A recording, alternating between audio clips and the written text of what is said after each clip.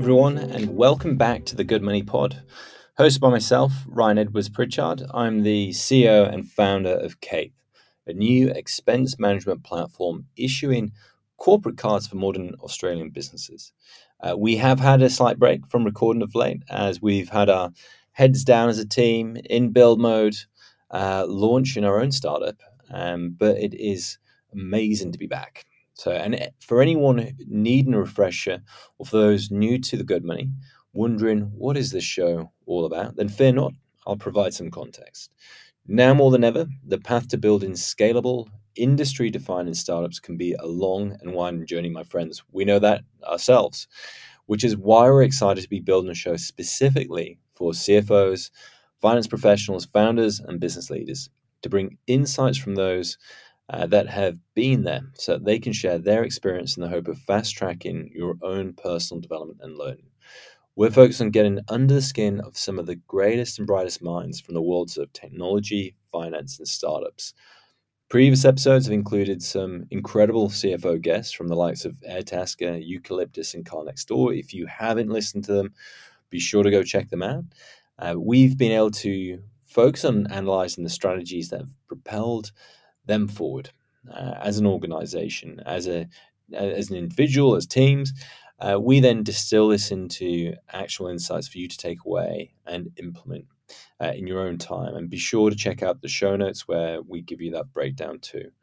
Moving on to today, I'm super excited to get to sit down with none other than Sally Bruce, the CFO and COO of Culture Amp. Thanks for making the time for us today, Sally. How are you doing? Really well, Ryan. Thank you for the opportunity. It's lovely to be here.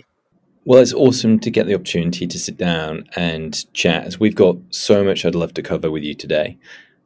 We have been living through some pretty historic times, right? With everything going on from, I guess, the recent floods up here to seeing the heartbreaking war kick off with Russia's invasion of Ukraine. And then this pandemic that's been a cloud over our heads for the past 2 years, which feels like the focus and the narrative of that has shifted away of late, thankfully. How's the year unfolded for you with life down in Melbourne, out of interest? Oh, look, I think like everyone, stepping into another year with COVID wasn't uplifting, but I have some great optimism as to what might what the year might hold for us. Actually, very, very delighted to say that for us, we have had some return to normality. We haven't been in the office, but I have managed to pop over to SF, to San Francisco, in the week before last, actually, and catch up with some team members and some investors and some board members. And it really felt good. It really felt good to be jumping out of the fishbowl and to be in real life with some people again. So I'm pretty optimistic that we will navigate with more grace this year than we have the previous two. What was it like getting over to San Fran? Was that your first international foray for the last, post pandemic, for the last 2 years? Absolutely. I flew home from the Philippines into this pandemic, and I've largely been a domestic creature since then, or totally, really. So yes, first flight.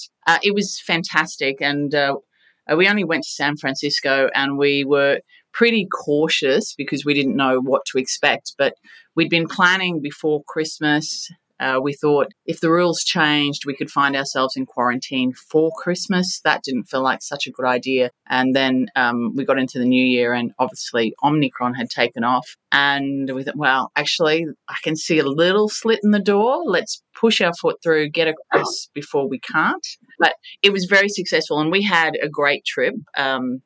We did a few precautionary things in that we travelled only with carry-on because the advice was there's lots of flight changes and cancellations, but we didn't really have any of those concerns, and restrictive in terms of we didn't do any gathering of large numbers of people. It didn't feel appropriate or safe, so we basically met people one-on-one. We're very lucky to stay in a house of someone that we knew over there, and we could have small groups for dinner or catch up in their homes, etc. And whilst it's not the same as having town halls and catching up with groups of people, it was lovely to have that intimacy and that slow one-on-one time or small group time after so long. And in my case, I started work at Culture Amp during the pandemic, so I was meeting people that I'd been dealing with virtually for quite a long time now, and I can't understate my hunger to meet them face to face and have an in-person experience. I can totally empathise with that, especially as we've got a small remote and hybrid-based team ourselves. It's such a beautiful mess of sorts, though. Just listening back to that, what you just went through, it's a reminder that if there's one positive to take away from the virus and the horrible experiences we've endured, is that we've been able to also witness the human spirit and ingenuity as to how we move on collectively, together, stronger. And there's something that I feel is not often talked about when it comes to startups, which is the people and the team dynamics that form when you collaborate on a startup endeavor, especially when you throw in the mix the macro elements of these unprecedented times that we've endured for the past 2 years.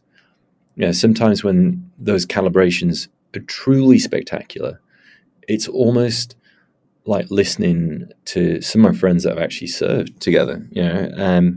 Take that with a pinch of salt and don't take it out of context, right? But I mean it from a perspective of just the bonds that you create and the depth of those bonds, which is incredible as you are taking on something that's frankly impossible with what you're trying to build and what you're trying to achieve. But nevertheless, you push through and you persevere with confidence, which perhaps you shouldn't have when you look at the odds that are stacked up against you, whether that's because you're up against large incumbents or well-funded competitors, or you're just needing to educate a market to do something that they frankly haven't done before. And you're needing to create that awareness for them and the willingness for them to give your product a go, which brings us on to very nicely Culture Amp, Sally. So you guys have built one of Australia's most iconic technology startups, now scale up, which is just fantastic to see, and it's got an awesome mission at its heart. For those that don't know, how would you describe Culture Amp? So Culture Amp is a software as a service technology company. We focus on employee experience. The things that you would see that would resonate with what we do, or so you would identify with. We have employee engagement platforms, so the employee surveys. We have performance platforms. We have developed components. We also have components around belonging or diversity and inclusion, as well as recognition. Now, all of this is an employee experience platform. And our mission is to improve the world of work. So everything we do is targeting managers and people at work to make their work experience better. So in a nutshell, we have 5,000 international customers that range from small businesses right through to the very top end of town. So some big ones that everyone will know are Marks and Spencer, PwC, Coles, Group M, Unilever, and then lots in between and down the spectrum. And we were founded here in Australia, and our head office is in Melbourne, Victoria. But 60% of our revenue is North America, 20% is Europe, and 20% is here. So most of our business is really kind of facing into the northern hemisphere currently, because the market there is substantial, and because we started here, we're relatively mature here, but the growth, etc., is all offshore. I can imagine that must have been a super interesting challenge, just from a CFO's perspective, with how you maximize financial returns given the huge cost of developing, launching, sustaining multiple international operations. Obviously, having a firm, really firm understanding of your core capabilities, strong product market fit in your first market, first territory in terms of Australia, definitely helps. But then there's still the attitude that you need to build internally and that culture in terms of how you go about outlaying capital investments and making sure that the board's happy with that as well at such an early stage, just to avoid the team running off in all different directions that have no chance of seeing the light of day. So when you started identifying and assessing the growth opportunities internationally for Culture Amp, how did you go about the market sizing piece and mapping them out as a set of sequenced launch priorities out of interest? Yeah, so the genesis of it is that, and this predates me. We made very early decisions to have presences overseas. So we established San Francisco office, New York office, and London office pretty quickly in our life cycle. That's really stood us in great stead. They are difficult things to do, and it's difficult to globalize a company. It adds a ton of complexity, but there was some wisdom, I think, in doing it early because it is actually how we do things. Our ways of working are really styled to a remote workforce. The largest number of staff we have are still Australian-based, but that's predominantly because our product engineering and technology teams are largely Australian-based because of the history of our business. That will change over time, but it is a really big part of our business because it builds our product and develops it and maintains it. But definitely that is pivoting very quickly because we are essentially adding 300 to 400 people. Last year we added 400 people. This year we'll add something similar, and the vast majority of those are offshore. So as we go forward, the leadership team is and has been really split across Australia and the US, and most of our board members and investors are US based. We have one who is UK based, and then we have two who are Aussie. But everything we do, we report in US dollars, we trade in US dollars. We are fiercely proud and patriotic Australians, and we're very committed to growing the skilled workforce here, which is why our product house is here. But the opportunity for us is global, so we're taking Aussie prowess to a global stage. Amazing.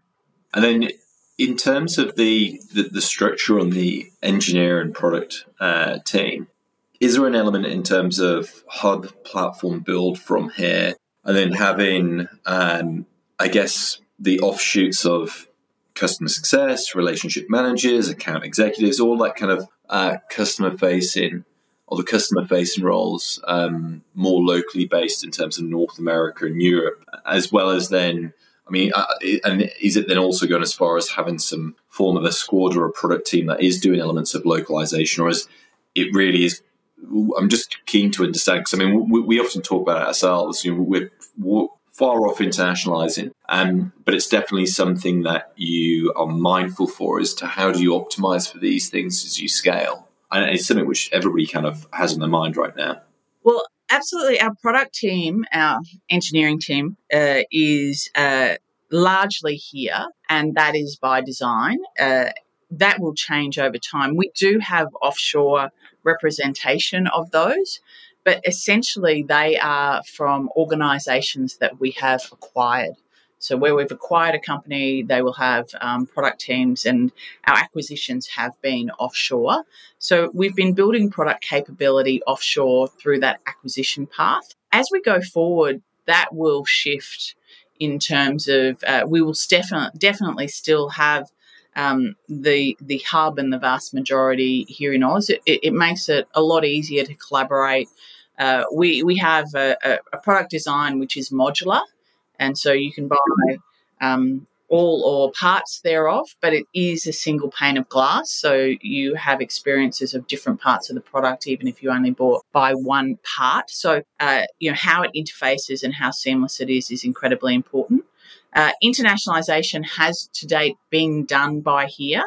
The the acquisitions we've done have all been technology IP acquisitions. So those teams have obviously been specialist teams around the IP we've purchased and worked on integrating that into our single pane of glass. But with regard to the other teams, I have a very unusual role because I have everything you would imagine I have as the COO and the CFO being, I have legal, I have finance, I have security, I have IT, I have biz ops and strategy, but I also have the customer support team as well. And all of those teams have operate around the sun. So we have people on the ground for all of those teams, and literally we have a workforce that operates around the sun. So it's been one of the things that I've really loved learning as I've joined Culture Amp is essentially we have an ethos where we work out loud. It's part of our ways of working. And so quite literally our teams will hand off to another kind of counterparty in a location that continues the piece of work through the night. So one of the things I love to do is to review a document at the end of the day and then send it out into the ether to my team, whichever team I'm working on. And by morning, it's like, the fairies have been and magicked it into something wonderful and evolved. So we have that system around all our teams. I think largely all of them. I can't think of one off the top of my head where we don't, but it keeps us very connected and the conversations are continuous. We can't always be in all our team meetings, so we use a lot of meeting recordings. And so the campaigners who are excellent at this are very good at listening to meetings that they've missed at speed. I'm not quite so good at that, but it's been really good. And for us, I guess, the pandemic, while it's been disruptive in so many ways with, children at home and, access to loved ones, face-to-face meetings and the rapport that all creates, we actually had everything in place. There's barely a meeting that we don't have someone globally. And so it's, use of Zoom, use of tools to communicate and to share documents and things was well established for us. So I think we're very fortunate in that regard. You know what? It's interesting just kind of looking at this kind of talked about the game of snakes and ladders before, but for some that the transition into a pandemic world had just fast tracked what they were already doing, or if anything, had just complemented what they were already doing and positioned themselves incredibly well just to then soak up talent. One thing I actually made a note of here, because we are going through this ourselves right now, is that mantra. Did you say it was hold off loud? Sorry, hand off loud. No, work out loud. So work out loud. Sorry, you said work out loud. Because one of the things that we, I guess our structure, which is somewhat unique, being a very early stage, a little bit like you joining Culture Amp. We started Cape during the pandemic, so we've known nothing really but the remote way of working. And on top of that, especially myself being based over here, and I landed during the pandemic, so there wasn't any opportunity to go out and meet anybody or do the usual kind of rituals where you get to kind of build a network. So when I started working on Cape and building the team, I really relied on my network, which was predominantly back in the UK and Europe. So we've got a super talented team of engineers, but they are on the opposite side of the world. They're actually a CTO, a front-end architect, a couple of our engineers are actually back in London. And we've now got, in fact, a couple of more engineers in Sydney and a couple of product owners over here as well. But the thing that we're spending a lot of time and effort on right now is the processes. It's the most important thing when it comes to productivity and specifically the communication in terms of how do you actually achieve that asynchronous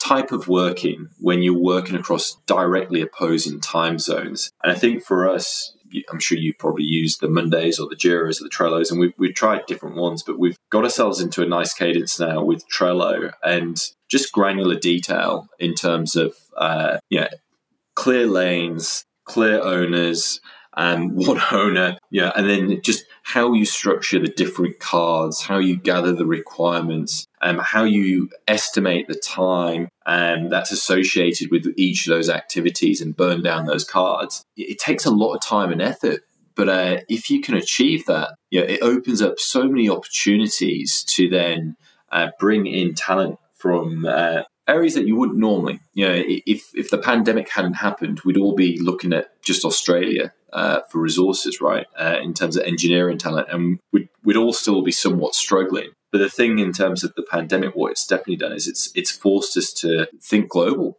And really kind of adopt that type of mentality. And I think this is where Culture Amp. So, I did come across you guys a while back because one of the big pain points we had all about that communication and also how to build a really strong culture when you are cross-border. And things like pull surveys and those kind of check-ins have become like imperative for us. And I'm just kind of curious, just from an adoption perspective, I feel the pain and I see the need with Culture Amp, but how have things transitioned with your customer base over the last 2 years? Have you seen a big change? Because you mentioned earlier on some incredible enterprise clients, which I imagine is a pretty lengthy sales cycle. But in terms of the types, the industries, the sizes, the sales cycles as well, the demands, how's the pandemic shifted?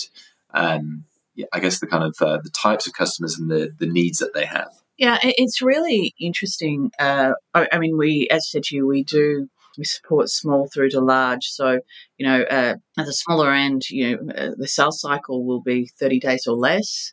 At the larger end, more likely 6 months. But something that we do which differentiates us in the market, and I should have mentioned this before when I described what we do, everything we do is premised on science, what we call people science. And so we have a truckload of behavioural psychologists, and they actually work with our customer base. They work in a couple of capacities. Everyone who is a customer of ours has access to the advice from our people science team of this is what your team is experiencing. This is what we actually have seen work, and here's how you can adopt that and make those changes in your business. We also then have them as a consulting service, so people might want to actually engage, our people scientists for a period of time to work on a specific piece of work. But they also design our product and how do we actually engage and get engagement with people through our product, which is all about having our product in the flow of work. So managers are actively using it for their one-on-ones, they're providing feedback, recognition. It's in their daily workflow and it's changing their habits and behaviour, and their workforce is benefiting from it. Through the pandemic, what we saw was there was one quarter where I think everyone held their breath and went, we're not making really big buying decisions, we're just going to see what's going to happen. Universally sort of everyone was just cautious for a quarter there. Very quickly that turned to an increase in demand for our product because people were having the epiphany, which was something we had known for a very long time, was that people are your greatest asset. How you engage with them is extraordinarily important.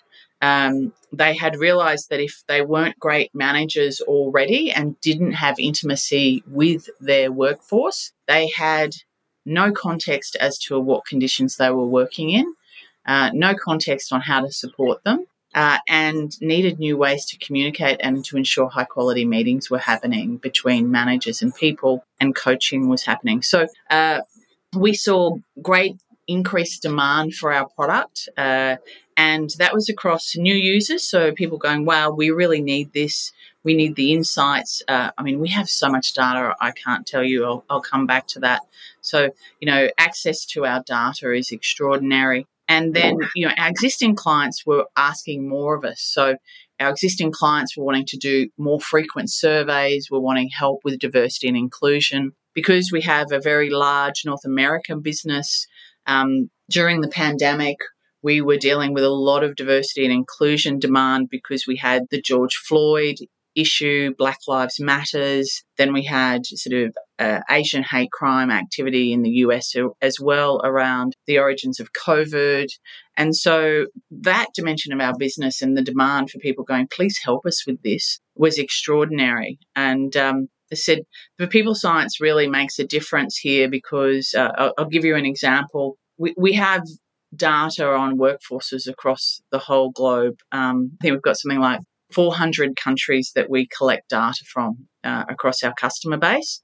And we've been able to identify, here's just one thing, that if you have an organisation that rates really highly on belonging, so in a diversity and inclusion perspective, we can prove with evidence that you will outperform on the ASX 100 in Australia, the NASDAQ in the US, and the FTSE in the UK. And so, it becomes pretty compelling to say, hey, let's talk about this and we can actually work with you to form your strategies. That this notion of a diverse workforce or an environment where people are experiencing inclusion and belonging, really, it's not a notional financial case. It's actually a very real one about the value of your organisation. So we've been very, very pleased to see that a lot of the things that have happened in the pandemic have had a silver lining in terms of managerial focus on people. I was curious, just with that, and with the lens that the private markets, especially in terms of investors, they're always looking for different angles, different data sets. Have you guys been approached in terms of that and collaborating with investors to assess companies for elements such as that? Because if you look at things, the obvious thing that a lot of investors I find will look at these days when they're trying to assess, what is the most important thing within a business? It's people. It's a collective of people. That's what it is. And they tend to turn to the likes of Glassdoor, and that's kind of one different angle. But that often gives the lens of, it will give some super insightful, but I tend to find it's very polarizing in terms of Glassdoor. It's either lots of like glowing references, and usually it's because somebody in marketing's had a push to try and get everybody out there to go get it done, or it is somebody just really an edge case, by the way, but like grinding an axe and just really wanting to go for it, and because they are heavily disgruntled, and this is a great place to go do that. And I tend to find that it's not always a accurate reflection, I guess, from outsiders. And I do find that investors, when I speak to them, it is one of the things that they'll often look at. And I do talk to the founders, and they'll often say the same thing. I'm just kind of curious in terms of the data that you guys get access to, and whether that's something which is able to be shared externally, whether it's for investors or whether it's also there to be shared with potential employees. Because, that's one of the other things, it really is a talent war out there. And I think you want to try and show as many different, you want as many different data points that you can show what it's like to work there as possible, that are realistic. Yeah, well, if I go back to our mission is to create a better world of work, and we do that through the management layer. So the data that we collect on customers particularly is their data, and we would never share specific data on an organisation. But the collective data that we have is publicly available. We provide benchmarking of every dimension you can imagine around different workforces, different industries, different locations on different categories, part-time, full-time, contract, gender, type of workforce, etc. We provide all that data publicly, so that is available to everyone. But it is anonymised and packaged. But we are a believer in the sharing of this data, but it's really for the organisation to do that. It's interesting, in the US, they're more evolved on this, say, than the UK and Oz. So the SEC actually requires companies of certain size to publish as part of their annual report. Certain data which we would collect, whether it be engagement, demographic, diversity data, etc. So they're really pushing down a path of ESG and making it a requirement that your public disclosures include that information. I think that's the right place to do it.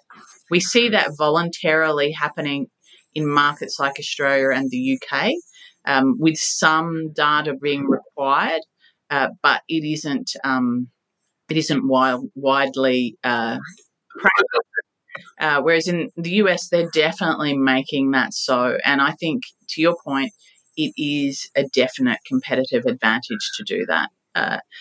Or not, obviously, if it's not going well. But I think, I tend to have that conversation if I'm talking to people, in my own situation when I've been interviewing for jobs, etc. Tell me about your employee engagement results. Tell me what you see, what the areas you're working on. I mean, the reality is these are conversations. They're not data that shouldn't be shared without conversations. Every organisation has its capabilities to be worked on.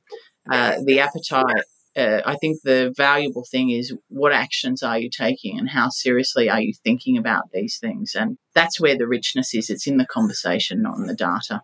Absolutely. It's an interesting point in terms of the mandate in it as part of legislation. As you really hope that the hearts and minds, that you can win them there. And unfortunately, a lot of the time, it's only really through strong arming, through regulation, that you see big fundamental adoption and shifts in working practices. I wasn't aware of that in terms of the SEC, but that is super progressive. There is a couple of things there I'd love to kind of dig into, because your background as well, when I was looking into it, clearly the CEW, for example, and your work there, the diversity and inclusion element, it feels like it's something which is really at the core of your career and who you are. Yeah, no, well, CEW is an incredible organisation. So for those of you who don't know, it's Chief Executive Women, and it's a membership organisation by invitation. And I'm on the board and I lead the Victorian chapter on this. But essentially the mission of CEW is women leaders, enabling women leaders. And so we actually represent all the largest end of town, whether it be corporate, government, not-for-profit, academics, sport, etc. Now, with that, whilst we represent the top end of town, it's really about driving inclusion for women at all levels. And, we recognise that with our position, we actually have opportunity to really drive change. Change you don't have, an opportunity that you don't have when you are kind of working up through the system. So, if anyone's going to work on the system, it should be those who actually have best access to. And so we dedicate ourselves to that. And we work on matters of government policy, such as childcare access. So some of the changes that that occurred most recently about free childcare, etc., were the work of our lobbying. At the moment, we're doing an enormous piece of work which is called Respect is Everybody's Business. And I'm speaking on that for the AICD Governance Summit with Kate Jenkins, the Sex Discrimination Commissioner, in March. But, really what we've done there is we've recognised if we talk about sexual discrimination, 1 in 5 experience it, and it typically lasts for more than 12 months. It typically targets women. It's typically male colleagues who are the offenders. The victims are typically, more affected when they're younger, when they're on work visas, when they are people of colour, where they are LGBTIQ, where they represent a minority of any kind. And when they're vulnerable, which is just horrible to hear, frankly. It's true. And so if you think 1 in 5 women will experience this for more than a year, and we know it also happens in hierarchical organisations. It happens in organisations where it is predominantly single-sex organisation. It's actually a really insidious problem that affects the well-being of a workforce, the health of a workforce, the retention, and, the productivity of a workforce. We know why it happens. We know where it happens. We know who does it. Yet we do very little about it. we expect victims to kind of raise their hand, hope that they'll be heard, hope they'll be believed, and hope that their job won't be at risk by speaking out. And so we've been doing an enormous amount of work to really drive the positive obligation of organisations to create, as part of their safe workplace practices, that they have a positive obligation to create a workplace that is absent sexual harassment. We've done an enormous amount of work with both the AICD and the BCA to develop policies and public position papers, ways that you can track this, because generally it is an awkward topic that people lean out on. But, it totally depends now on the courage of the victim to step into it, and then, how leadership might respond to that, because of it is kind of a tricky one. So it's a really big one in terms of workforce participation. It's also, I think about it and think, if I've got someone in my workplace that is experiencing this, and, it's, I think all of us who run organisations should know it's happening. There won't be a workplace that's precluded from it. That person will experience that on my watch for a year, and I may never know about it, and they're likely just to leave. That's not what I want my leadership legacy to be. So there's lots of work to be done on that kind of thing. But we work across the whole spectrum of trying to drive cultural diversity in leadership positions. We have a very large scholarship program, also sponsoring people from a variety of backgrounds to have international education opportunities and leadership programs generally. So I love that work, it's always fun as a woman who gets very used to working in environments where you might be a minority in a meeting room to get a group of great women together and self-organise around getting something done. Yeah, we desperately need to see more of that happening. And it's really encouraging to hear that you're behind it and the passion you've got for it. It's also depressing to hear, just in terms of some of those stats. I think just for any of our listeners, what would be your advice in terms of participating in supporting that change and also supporting your workforce? Like, what are the practical things that people can take away from the organisation, just to, I guess, as a safety net? Because, as you say, that's not what anybody would want in terms of their legacy to be thought of, in terms of that happened to somebody and they weren't aware of. So, what is it that we can do to shift the dial and start moving things forward? It's a great question, Ryan, and thank you for it, because I should have actually included that in the conversation. I instruct everyone to check out a website called respect.cew.org.au. That is a repository of a toolkit of resources for you to use, of case studies, and also of conversations and how to facilitate those conversations to create a safe environment where people will report, be believed, feel safe, and be heard. And an enormous amount of work has gone into that. You don't actually have to reinvent the wheel here. One of the things that we discovered when we were talking to both executive teams and boards was that everyone was nervous about stepping into it.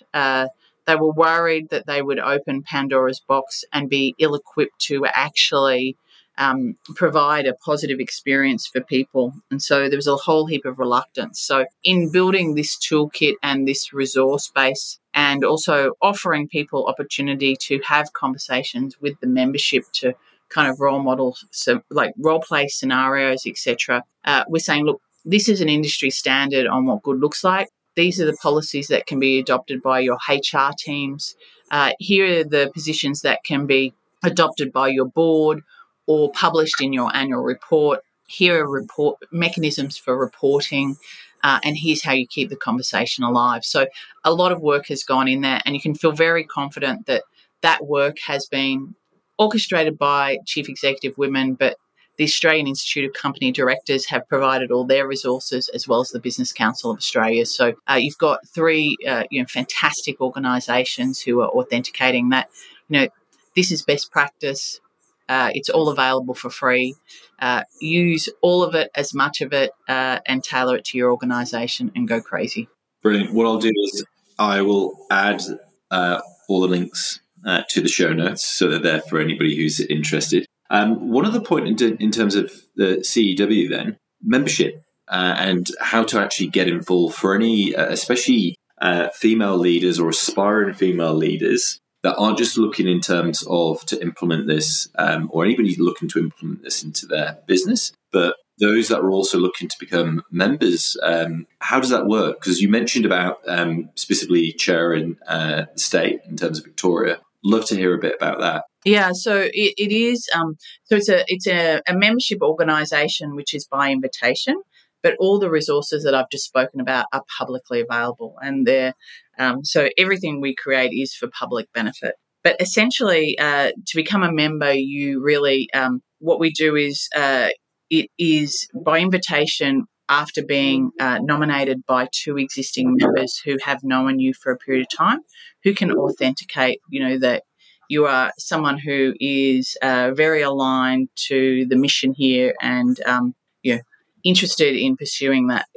We kind of have no shortage of people knocking on the door, but we're very cautious about making sure that we have great values alignment and people who are really committed to the act of enabling women leaders. So the best thing you can do is actually speak to some women in your business or those who are in the marketplace that are senior, and speak to them about the organisation and whether they themselves are a member. And it's through that access is. Nice. With CEW, so that's been something you've been doing outside of the full-time gig as such in terms of Culture Amp now for, what was it, the last 3-4 years? Yeah. I've been a member for longer, but I've only been on the board for the last few years, yeah. And then I have to kind of bring it up because I again, looked through your profile, an incredible history just in terms of what you've done and where you've been, and we'll have to come on to some of it. But in terms of background, for anybody out there, so you sit on a number of different advisory boards. One of them in particular, the NBL, I have to say, and also Melbourne Festival, which if you're going to pick gigs kind of like outside of your day job, they sound pretty interesting. They sound pretty fun. Yeah, no. Look, I have really got a very interesting and varied professional history. You could talk about many things for a long time. But yes, I have for a long time now had interest outside of work for a couple of reasons.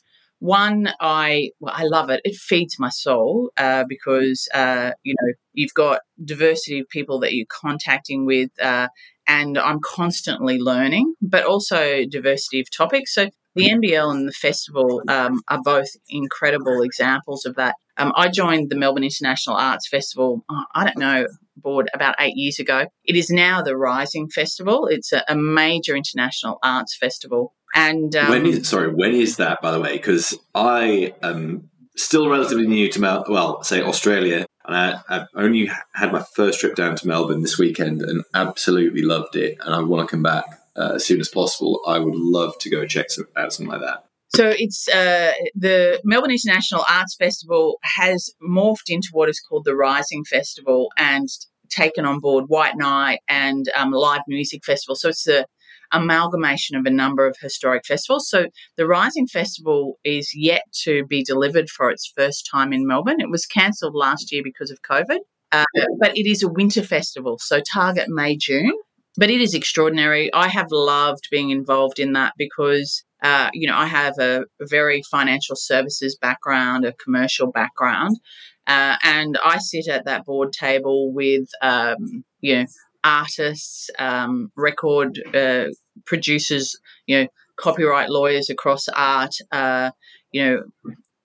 any number of creative people who choreographing music, etc. And we just think about things so differently. So it's a joyful place for me because we'll be discussing a topic or a problem, and I'll dissect it one way and someone across the table will dissect it a totally different way because we have such different backgrounds. And there is pure joy at that table because I'll look at them with a smile on my face going, wow, I would never have thought of it that way. And they'll look at me and say the same thing. So that kind of diversity of thought lives there. I'm learning and growing. And plus, I get to go out and have a lot of fun with the festival, which is brilliant. The NBL, very similar. I had never really worked on a sports body. And for both of these, I have to say I was drawn into both of them as I represented diversity of thought. I came from a very different background. I didn't have a sports administration or an arts background, but it's incredibly similar experience in that tackling a whole heap of things that I had never contemplated in different ways, and then I can bring a dimension to the conversation that doesn't occur naturally because I have a different background. So lots of fun in both of those, and been totally educated to different economic models, different ways that you support communities, and both of them, while one is arts and one is sports, as alike as they are different. And they've been really special experiences for me. I love the way that you've got those three pillars there.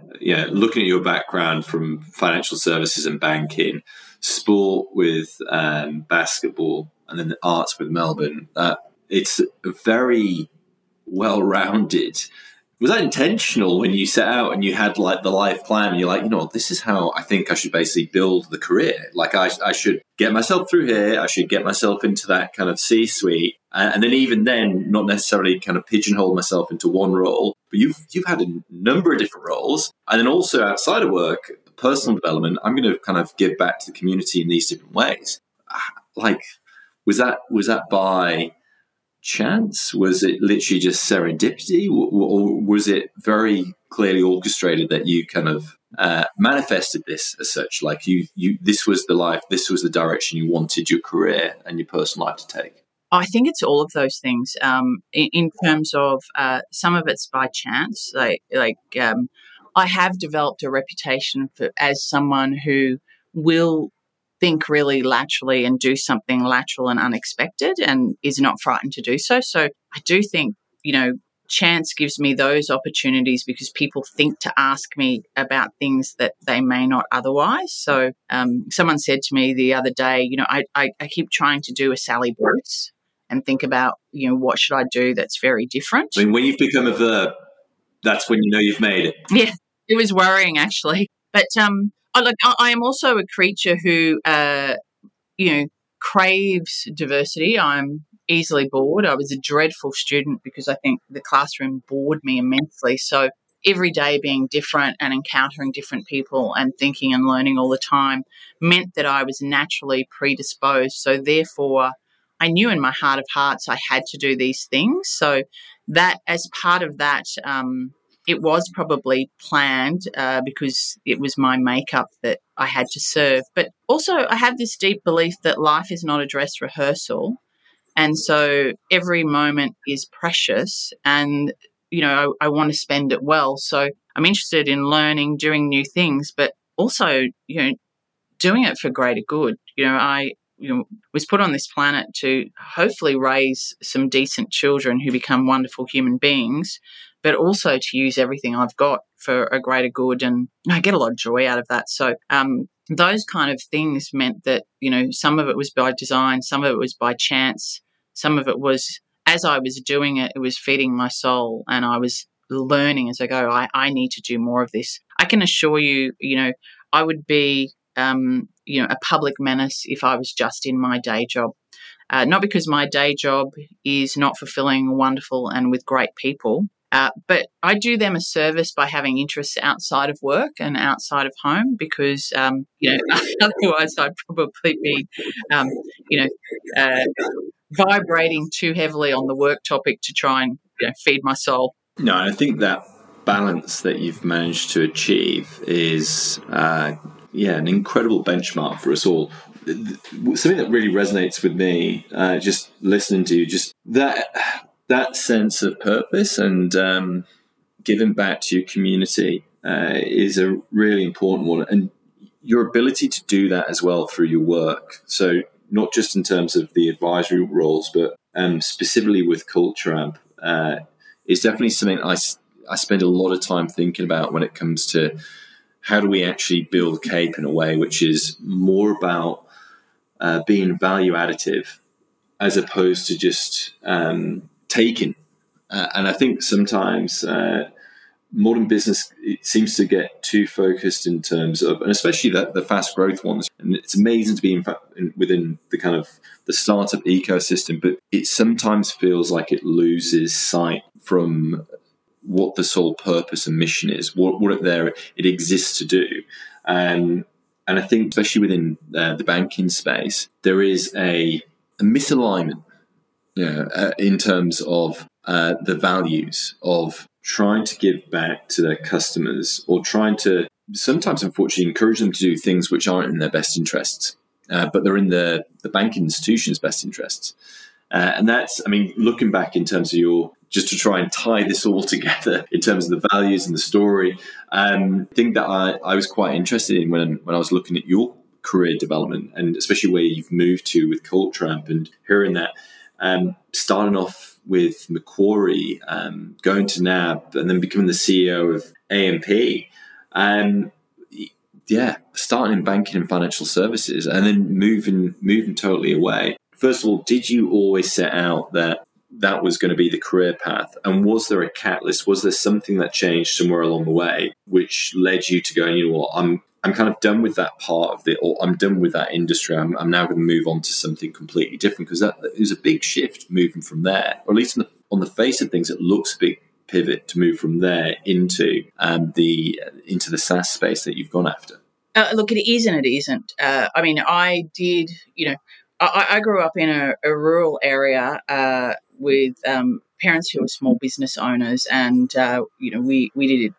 We lived in a family business, or a series of family businesses. So commerce was part of my DNA. As we were talking about, how you manage a client base, what do you look like, how do you make money the right way? Like if you're in a small regional area and you're running a business, your reputation is gone in minutes, and there's not a new set of customers to replace the customers. Like there's only so many people who live in a small country area. So I was schooled in servicing the customers and looking after the customers and making money the right way from the time I was in a high chair. That took me to banking and I made a declaration as a little person to my mother that I would work in banking, because it really struck me that we needed to get capital to the right people so that they had security and that they were able to, navigate, secure lives and work and things like that, because work can be very insecure in rural areas with drought, etc. And mum and dad were always worried about the 50 mortgages of their staff, not their mortgage. And so I felt that. So I really went into banking with I'm going to make sure capital gets to the right people. And I am a firm believer in making money the right way. It served me immensely well in my career. And, I meet people all the time. They go, I can't believe you're a banker. And, not all bankers are terrible, I can assure you of that.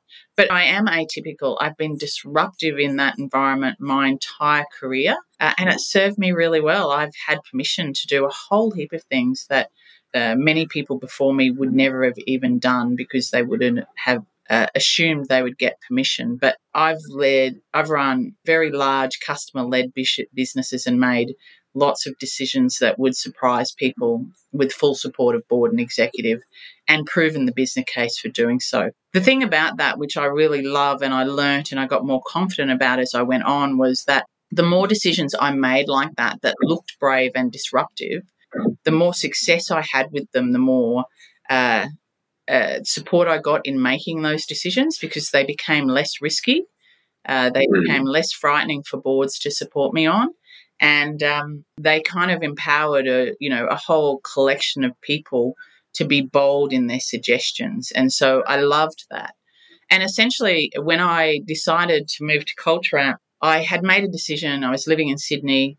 I wanted to move back to Melbourne because it was pretty clear my kids were thinking of Sydney as their home, and we wanted them to have the same emotional home as us, which was Melbourne. So we knew we had to get them back to school here. I made a decision that I didn't want to have two teenage daughters with a mother on an aeroplane to Sydney every week. I wanted to be present. And so just with that simple kind of logic, I went, well, we're moving back to Melbourne, so my children are in my home thinking that's their home. I don't want to be on an airplane, I want to be with them. Therefore, I must resign and find a Melbourne-based job.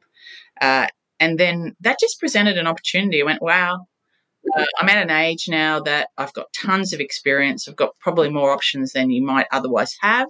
But if I don't do something radically different right now, I'll run out of runway because I'll be too late in my career. So I really just set myself with the task that I wanted something that was about positive impact for people, that was fast growing, that was positively disruptive, that would give me lots of dance floor to kind of go nuts on. And so none of that was incongruous with any of my banking career, but I don't care what industry it's in, as long as those things are true and it's Melbourne-based. And I started walking with the founder during COVID because I was introduced to him by a neighbour and he lived really near to me. And in our many, many walks during that dreadful lockdown period, he said to me, I think what you're describing is my organisation. And, the rest is history.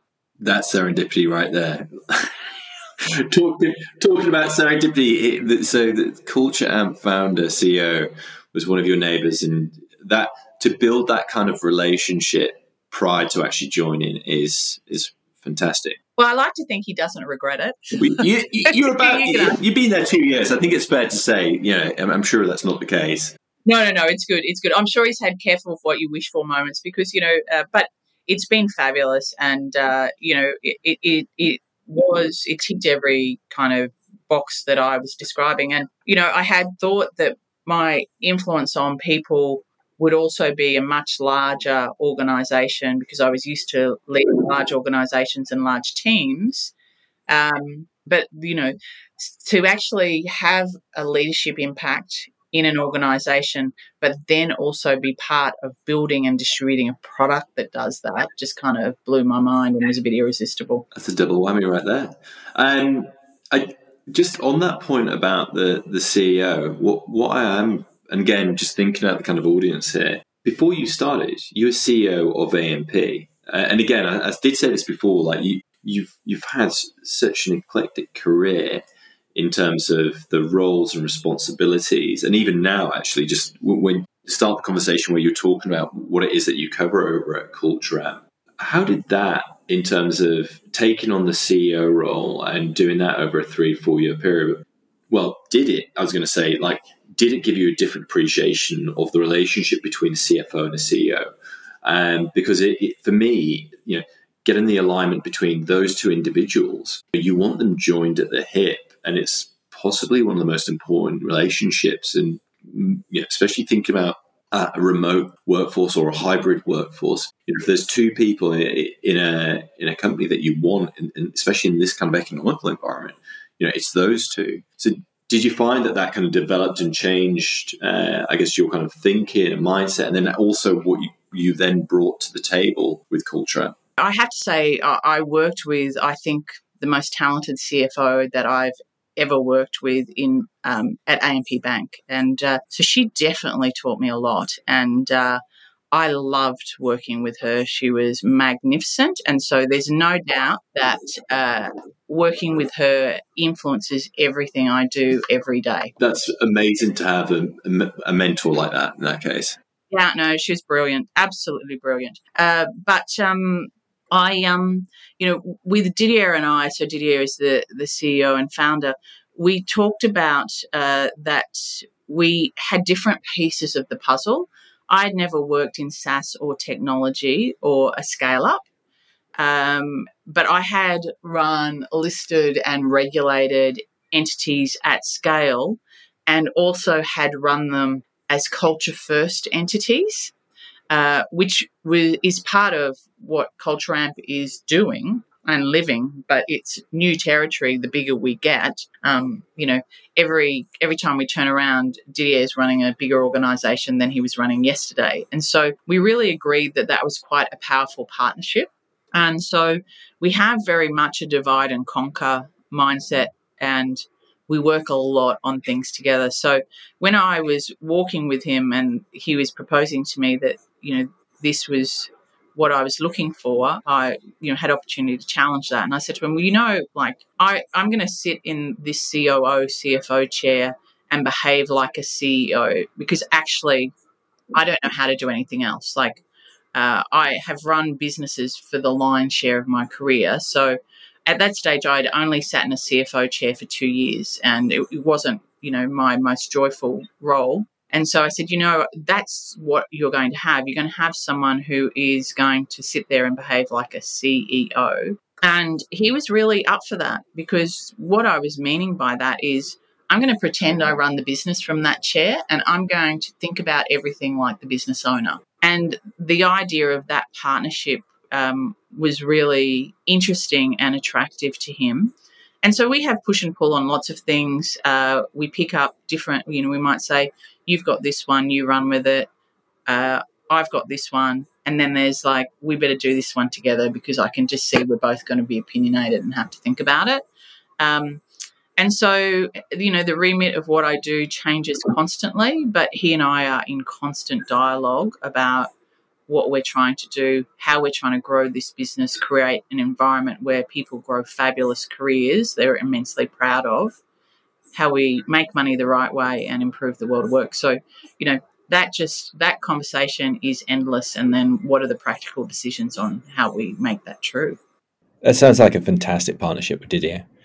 Talking to other CEOs, I know it's something that they all aspire to have.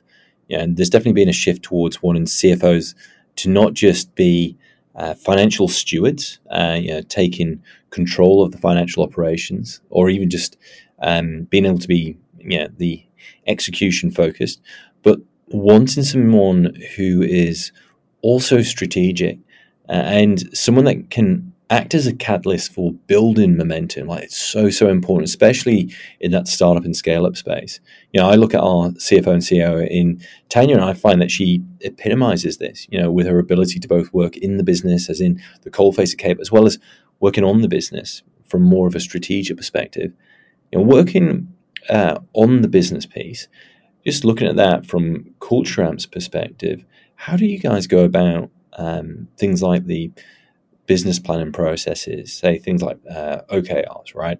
So say with goal setting and creating effective key results, getting that right with being specific in terms of metrics that what you want to put out there, that you want everybody to point towards, whilst ensuring that they're time bound and that they are super ambitious, but they're also grounded in realism. How do you achieve all of that? Oh, Ryan, this is a massive topic. Oh, no. Oh, sorry. I mean, I tell you quite simply, we have just completed an exercise where we had Didier imagine Culture Amp at the end of 2025. And he's a fabulous storyteller. And so we had him write the story of New Year's Eve 2025, and which we call the painted picture. What would be true then about the organisation? And we shared that with the entire team, so they had the same vision of the future that we had. Then we worked with our VP layer to think about all the things that had to be true to create that painted picture. And then we looked at a series of goals that we would have to meet that would ladder up to that. Once we knew what those things were that would have to be true and what the makeup of each of those was, we have set for every half year what is the next set of objectives and the set of key results that must be delivered in this half to create the truth of that painted picture in 2025. And for each of the objectives, we have cross-functional owners. So, you might have the head of IT own one with the head of HR, so that we are making them work cross-functionally and very aligned and putting all the resources on the things that we have decided are the path to that painted picture. And, it's a rolling cadence. So, this 6 months, this is what we're doing. What's the next set of objectives and KRs for us to take the subsequent steps? So that when we get to 2025, that painted picture is not a lovely story that we've written and recorded and shared. It's actually the reality of who we are. And so at a high level, that's how we run ourselves. But it gives everyone a very clear view of the future. It meets them in their mind and in their heart, and then, engages them in understanding what the next best step is to make that true. So in a very kind of, abridged way, that's my answer. I'm not going to lie, I could literally talk to you for hours on this one, and I'd love to pick your brain more, but I'm also aware of time and your time. I do have, and thank you, I do actually have one last question, which I actually was super interested in, if you could indulge, which is I was doing some background research on you guys, and I noticed that you're a B Corp. And I was really curious to hear, I don't know if you can share anything, whether this predates but I imagine this is something which, regardless of it predating, it still will impact day-to-day operations. I just wondered if you could share any insights around either the journey that was to become a B Corp, or just the day-to-day in terms of obligations and what that kind of looks like. Yeah, the journey does predate me, and so I really can't talk to too much of that. But we do have to certify every 2 years, so we have to maintain the range of what we've committed to, keeping it as a truth. I have to say, because we built that into our DNA early, it hasn't been difficult. It's more difficult, I think, when you've got an organisation and you're reverse fitting it. It iterates, and we do have to kind of move the waterline as the waterline is moving and shifting. But, we're really thinking broader than that these days, from an ESG perspective. Things like, net zero, our own DEI objectives, like, a lot of those things are really, we're setting our own standards around it, sort of pledging 1%, how we direct those monies, etc. So, I actually think, when I think about the established organisations I've worked with that have been more than 150 years old, I think it's much more difficult to retrofit some of this, where it is really part of our DNA now. There is like an administrative layer that we carry and probably carried early, but in the belief that, these are really good investments in demonstrating a business case for showing people how to make money the right way. Kind of things like, B Corp certification, pushing for net zero, how we sell our products. So if you're a BIPOC owned company, which is Black, Indigenous or people of colour, you'll get a 38% discount off our rack rate, because we know BIPOC people earn 38% less. Like, we just do this stuff now, and it's who we are. And, yes, there's some certification and some administrative to how we bring that to life in the B Corp certification, or, the Heart Foundation tick of approval that is. But it is actually just who we are these days. That's fantastic. I absolutely love the fact that you are so aware and, again, present in this market and trying to drive being a force for good. We need more Sally Bruce's. Hopefully that will become the verb. And I think Culture Amp's doing an amazing job. So thank you so much for taking time out today. I really do appreciate just everything you've taken us through in terms of your background and experience. There's some amazing things for hopefully our listeners to take away, and I'll be sure to add all the links to the show notes.